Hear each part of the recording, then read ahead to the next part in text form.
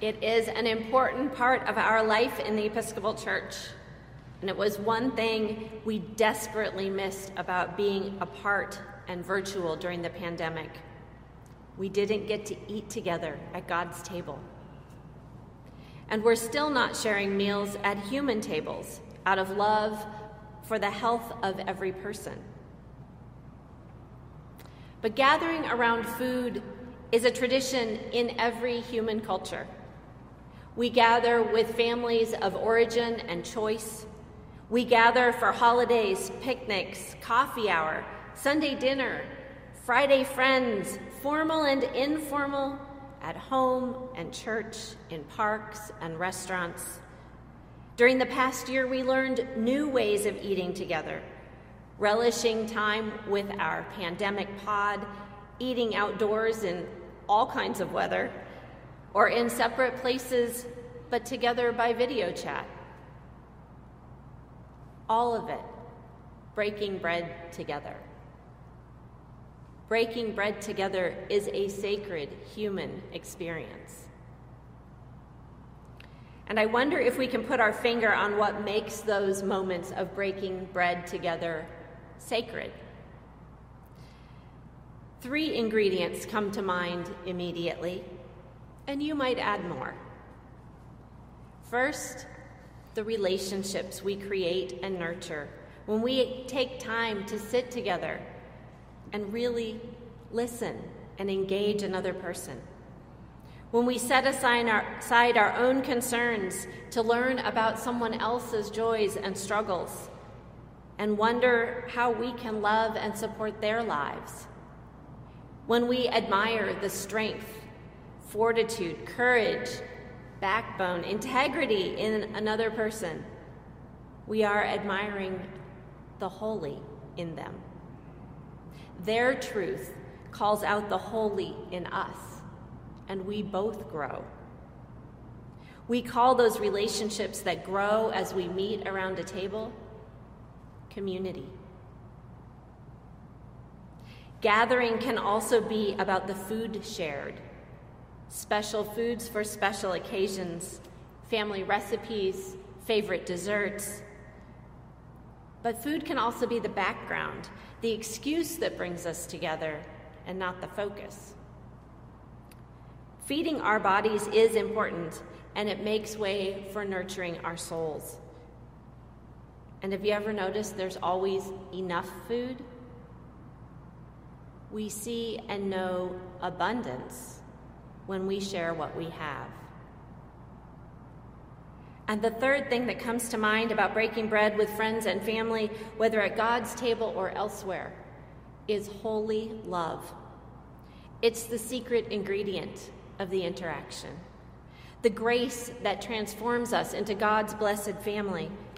We could call it, as Paul does, Christ dwelling in us, or the Holy Spirit, or just plain love with a capital L.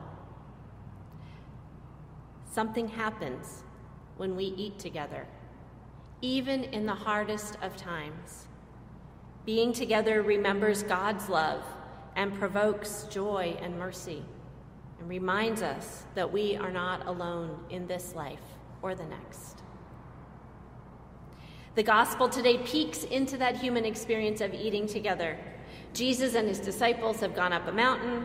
The crowd follows them to this remote location because they want something Jesus and his disciples have. They want to be healed. The disciples realize it's coming on dinner time and there's nowhere to get food to feed all these people, much less money to buy it. And they start to panic. All those hungry people could turn against them. Jesus, always teaching, calmly redirects the disciples by asking what they do have. Not what they don't have, what they do have. And they turn out their own bags and ask the crowd what they can share. That's community. When we are gathered together and we have a common question or issue, we share what we know, or in this case, the snacks we packed in our bag. The gifts of shared food are blessed by God's holy love, transformed into something more than they seem, and shared with everyone. Not only is there enough, there is plenty for everyone to eat and leftovers that would feed another whole crowd. Abundance. 2 summers ago, I served as a chaplain to high school youth camp. And at camp, we have an instructed Eucharist. If you haven't been to an instructed Eucharist, it's a service like this one where we stop periodically and explain what we're doing and why. And the open-air chapel at Camp Houston vibrated with holy energy as the young people sang and prayed and asked some really hard questions about the Eucharist. When it came time for communion, the camp had provided a full loaf of homemade bread for us to use. We offered it at the altar, said the prayer to bless it. I broke the loaf, which was so big I could barely get my hands around it, and I gave out pieces for communion. And there were about 40 people present, just a few more than we have here in the sanctuary today. And so the pieces of bread I gave were pretty big. And some of the youth found it amusing to get a 2 or 3 bite piece of bread. And not only was there enough for communion, we shared more with everyone afterward. Truly a moment of abundance, and also a chance to remember that we gather at God's table to be fed.